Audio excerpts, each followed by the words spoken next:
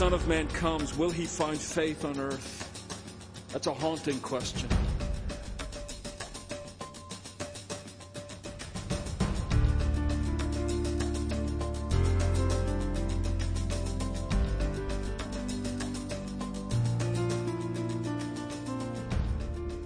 Now, in our world and experience today, there are people who are believers in Christ who have not been baptized for whatever reason.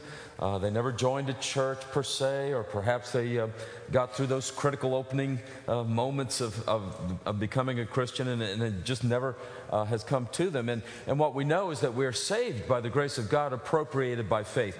Baptism itself does not effect a salvation experience. I mean, look, if baptism was all you needed to save people, we would just hose people down as they drove by on the road. I remind you of that. So it's not the act of baptism per se, but it's what it represents, and it's what it ties into as an expression of identification with Christ and an appeal to God for a good conscience, that His Holy Spirit would cleanse us from our sins by the shed blood of Jesus Christ. So Paul can talk about baptism, and he can refer to it as something that everybody has experienced.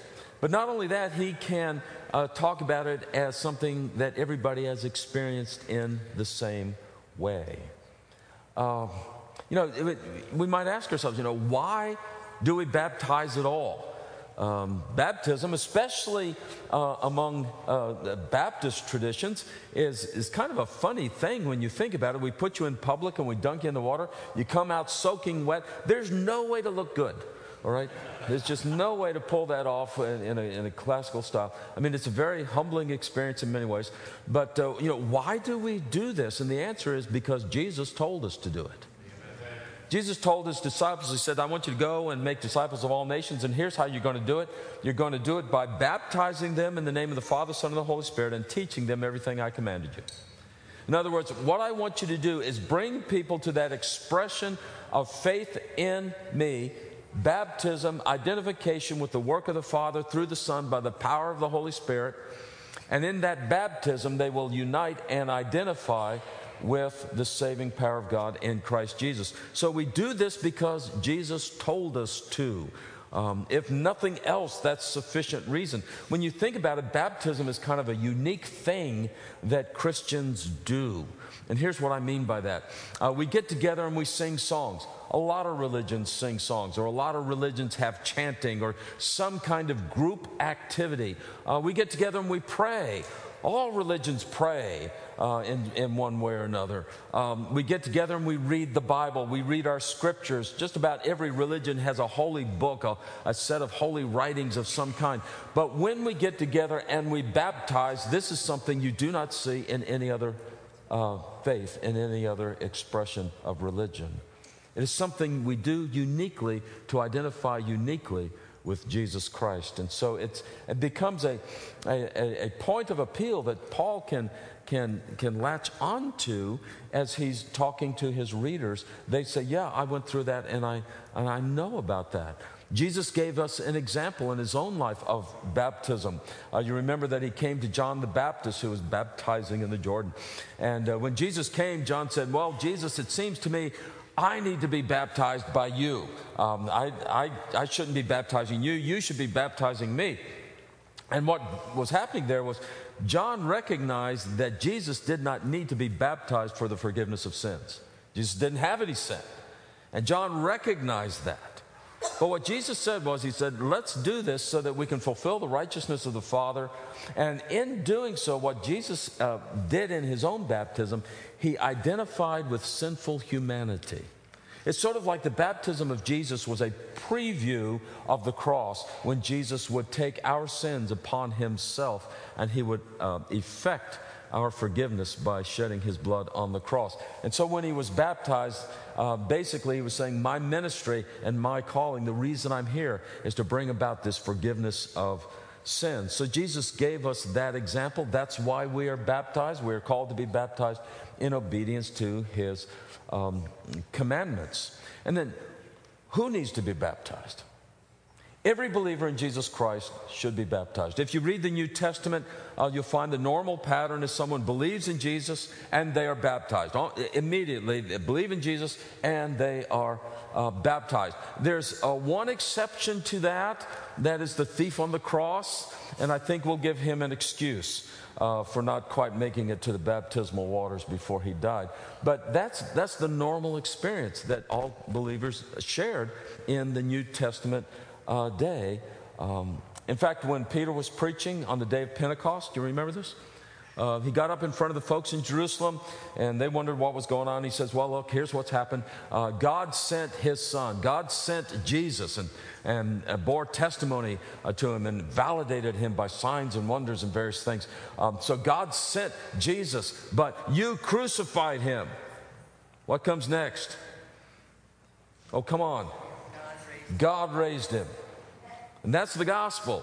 God sent him, you killed him, God raised him. And the people said, what are we supposed to do about it? And here's what Peter said. He said, repent, that is, acknowledge that you are a sinner, turn away from your sin, turn away from your self-direction, and turn towards God. So repent. And then he said, and be baptized for the forgiveness of sins.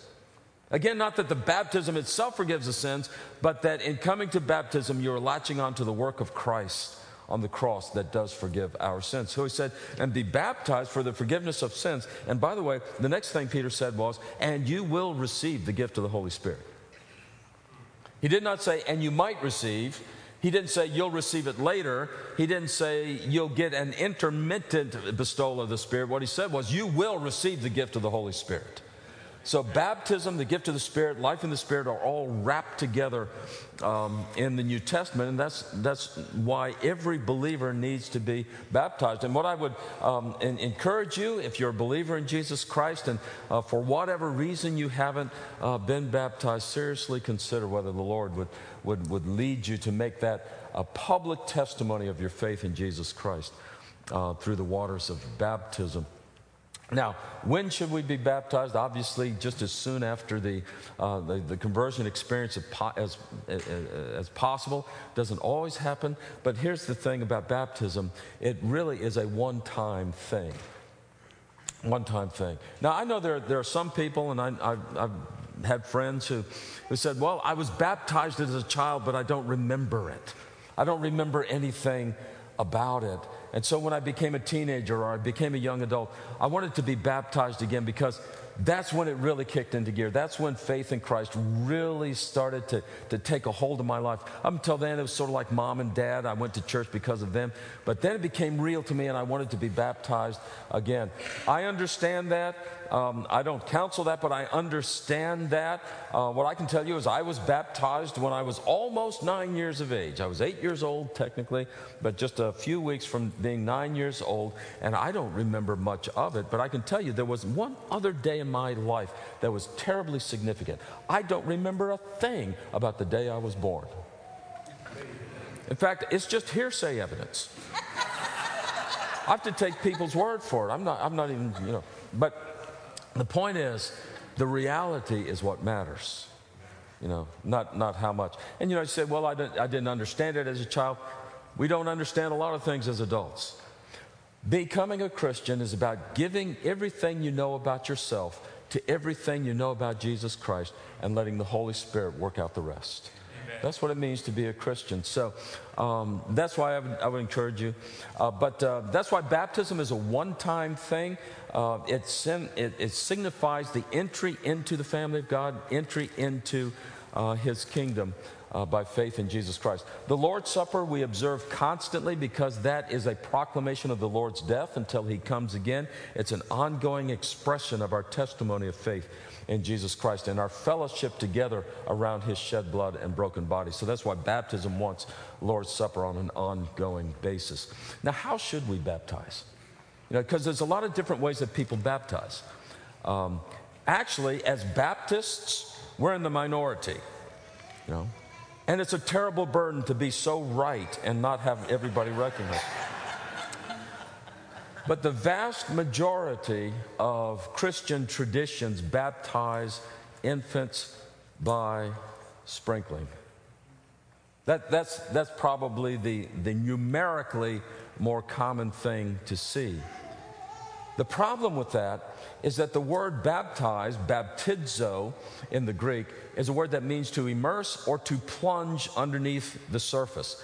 And so the word baptize literally means to plunge, I just thought of this, to dunk. You see, we should be dunkers. Okay.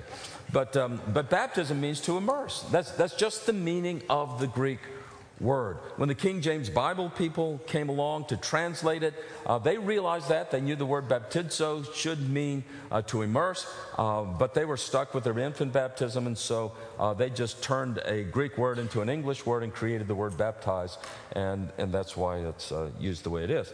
But here, the thing is, in the New Testament, what you find are people going into the water and coming up out of the water. What you have is the picture of John the Baptist baptizing in the Jordan River.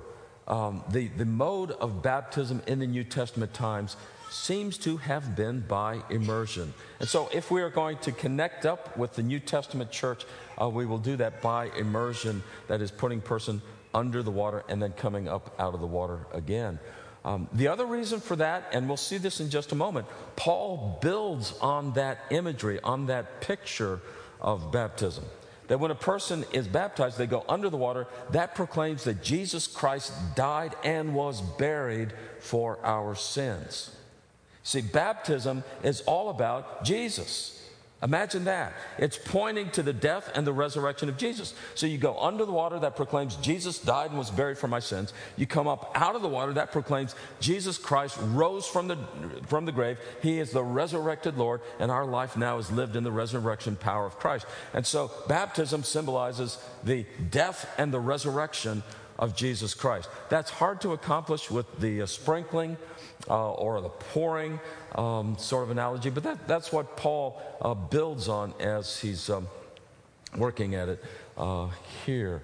And it really should be for those who believe in Jesus Christ. Peter says that baptism saves us not as the washing of the body, but as an appeal to God for a good conscience.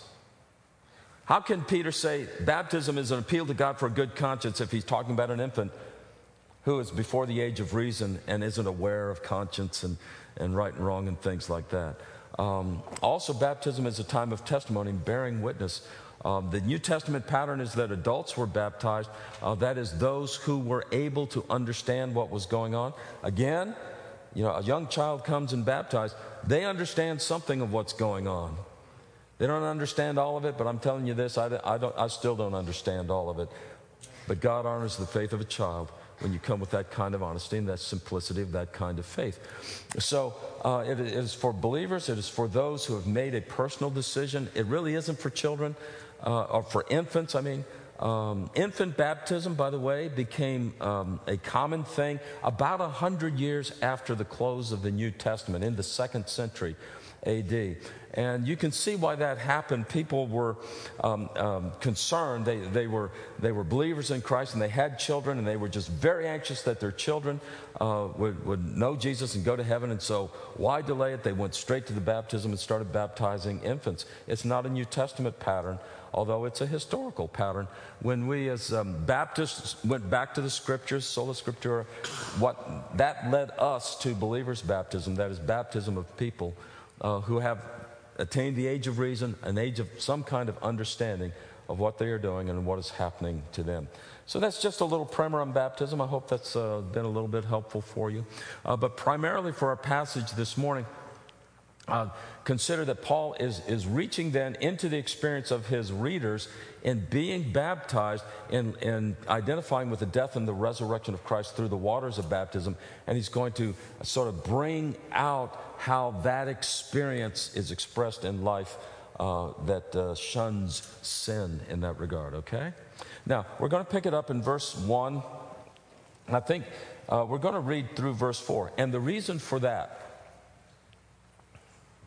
is I plan to go through verse 11, and my voice is about shot. So I think I'm good for 4 verses this morning. All right? That's about it. Now, why we're reading this so far, if you were to back up into chapter 5, you remember there from your copious notes that you took last week? You remember there that Paul said, as sin increased, grace abounded all the more. And we just rejoiced in that abounding grace. So sin increases, and whatever sin you have, God's grace is greater, and He gets glory for it. And so now Paul's invisible friend, he's back. Paul's invisible friend is going to say, well, Paul, let's think about the logic of that. I mean, if when I sin, God is glorified because He gets to forgive me of my sin, why don't we just do a lot of sin? I mean, let's give God something worth forgiving. None of this little sort of, I lied to my brother last week. Let's tie one on. I mean, let's give him a lost weekend and everything that he can forgive that. Why not sin more so that grace can abound the more? God will look really, really good. The worse we get, the better He looks. And Paul says, if I may paraphrase the Greek, Paul says, don't be stupid. All right. But anyway, so he's going to quote his invisible friend who's saying, why not sin more so that God's grace would be greater and God would get more glory? That's what he's talking about. So in verse 1, it says, what shall we say then? Are we to continue in sin that grace may abound? By no means. How can we who died to sin still live in it? Do you not know that all of us who have been baptized into Christ Jesus were baptized into His death? We were buried, therefore, with Him by baptism into death, in order that just as Christ was raised from the dead by the glory of the Father, we too might walk in newness of life. All right. Let's pray together. Gracious Father, how we thank and praise You for the wisdom that You bestow upon us, that we might see the truth of Your word and be called to the truth of the gospel. Father, thankful that it doesn't depend upon us, but Father, it simply depends upon Your grace.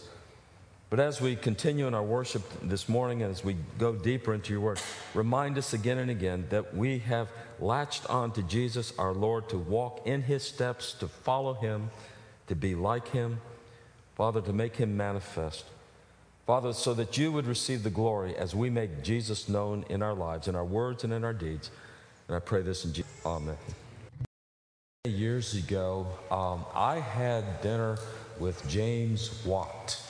I don't know if any of you remember James Watt. Back in the early 1980s, he was Secretary of the Interior under the Ronald Reagan administration.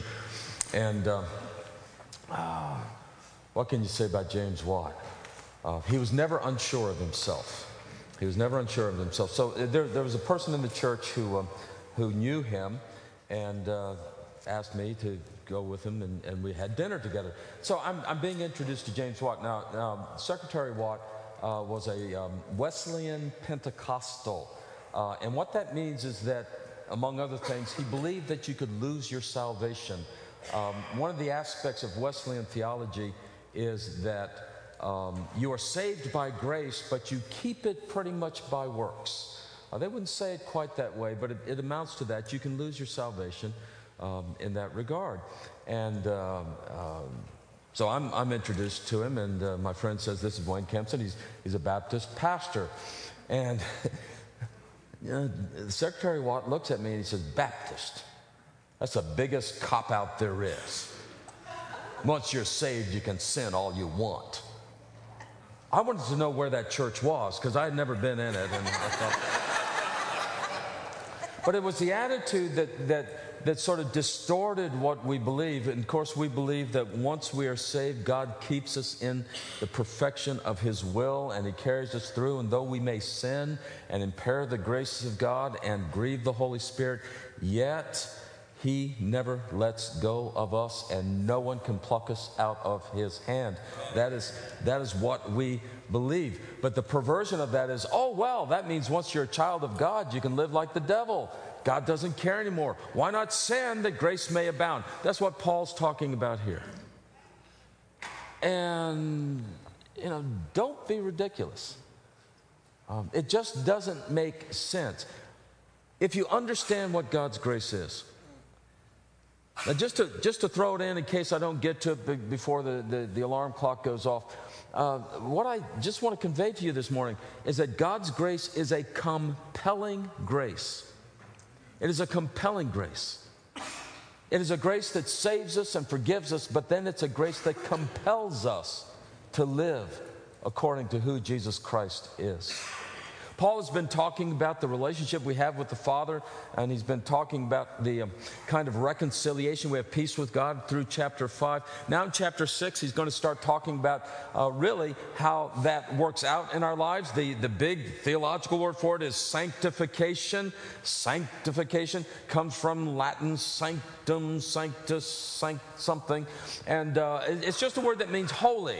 You know, if you, instead of doing Latin, you wanted to do sort of Anglo-Saxon, you would say holyization of the believer, how God is making us holy. Think of it this way. When God saves us by the blood of Jesus Christ, he makes us holy at that very instant. See, the word holy means belongs to God. That's what the word means.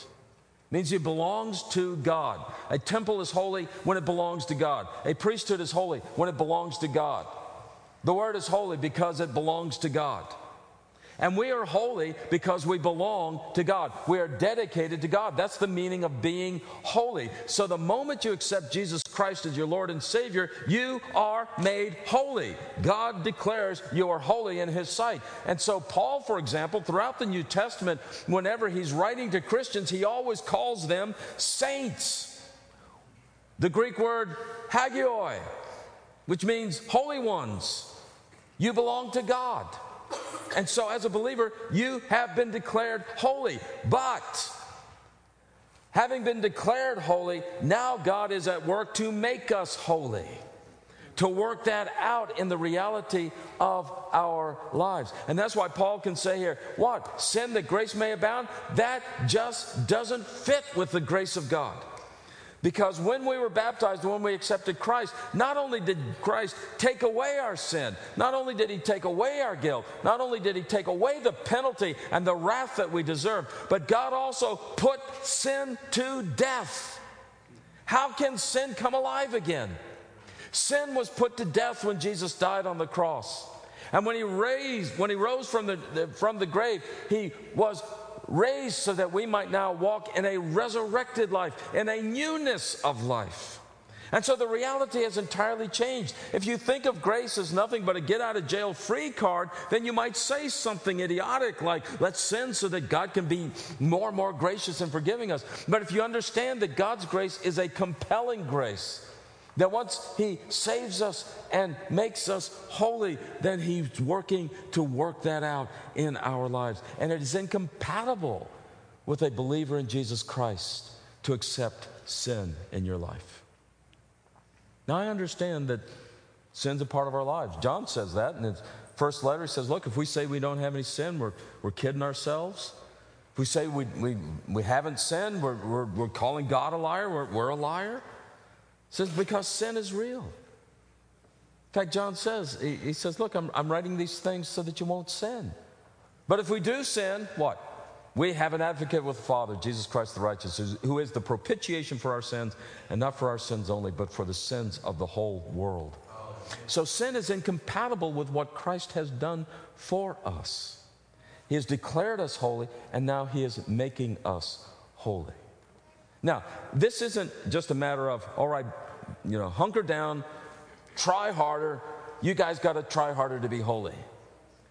Because the grace of God is so compelling that he also gives us the resource of the Holy Spirit. I remind you, Peter said, repent, be baptized in the name of Jesus, and you will receive the gift of the Holy Spirit. You will have the very presence of God empowering you, guiding you, leading you, convicting you, reminding you. The very presence of God and his Holy Spirit to bring about that alteration from where you were to where you ought to be. And so shall we sin so that grace may abound all the more and that we can have more and more grace? No, it just doesn't make sense. Because we died with Christ. And in that death, we died to sin. Now you see, the difference is between what the Bible teaches and my friend Secretary Watt. is that he thought the grace of God got you started, but you have to keep going on your own. And that's a condemnation. The grace of God gets us started, and the grace of God keeps us going, and the grace of God will positively bring us to completion. God will complete this work that he has begun in us, and he will complete it by the power of his Holy Spirit. So as Paul is talking about sanctification, the process of being made holy, he says, look, Christ died just for this purpose, so that we'd be in the process of becoming more and more holy, that is, more and more dedicated to God, and realizing the reality that he effected in our lives when he first saved us. What shall we say? Continue in sin that grace may abound? No. How can we who died to sin still live in it? See, that's the grace of God. He didn't just take away the sin, he killed the body of sin. He put sin to death. We died to sin in Christ. That's what he says. You know, all of us who've been baptized in Jesus were baptized into his death. We were buried, therefore, with him by baptism into death, in order that just as Christ was raised from the dead by the glory of the Father, we too might walk in newness of life. You see, you were created for the glory of God. You were created for the glory of God. And that is what the Holy Spirit does in the life of the believer. He takes us from being in rebellion against him, and he puts us into lives that are giving him the glory. And he gets all the praise for it all the time. That's what I mean when I'm talking about the compelling grace of God. Wonderful, the grace, the matchless grace of Jesus takes away our sin, but it's a compelling grace that now pushes us to live lives of holiness, that we might be pleasing to the Father. And so what I'm going to invite you to do this week is just look for ways that the Holy Spirit is leading you to live beyond where you would otherwise, to be obedient in ways that you would not otherwise, to be manifesting the love and the mercy and the kindness of God in Jesus Christ in ways that you would not otherwise. Because in doing so, you're realizing what it means to live in the compelling grace of God, walking in newness of life because of the resurrection of Jesus. Okay? Let's pray together, and then John will sing us out of here, okay? Father in heaven, thank you. Thank you for doing it all for us, that we have not had to devise a scheme and come up with a plan, but Father, that your grace has purpose and plan for us. And I would only ask that you would give us the joy of obedience. Give us the joy of surrendering every moment and every place, every relationship to you. Father, that you would be glorified in all that we say, all that we do, with every person that we meet. Christ lifted up in us. And I thank you for it all. In Jesus' name, amen.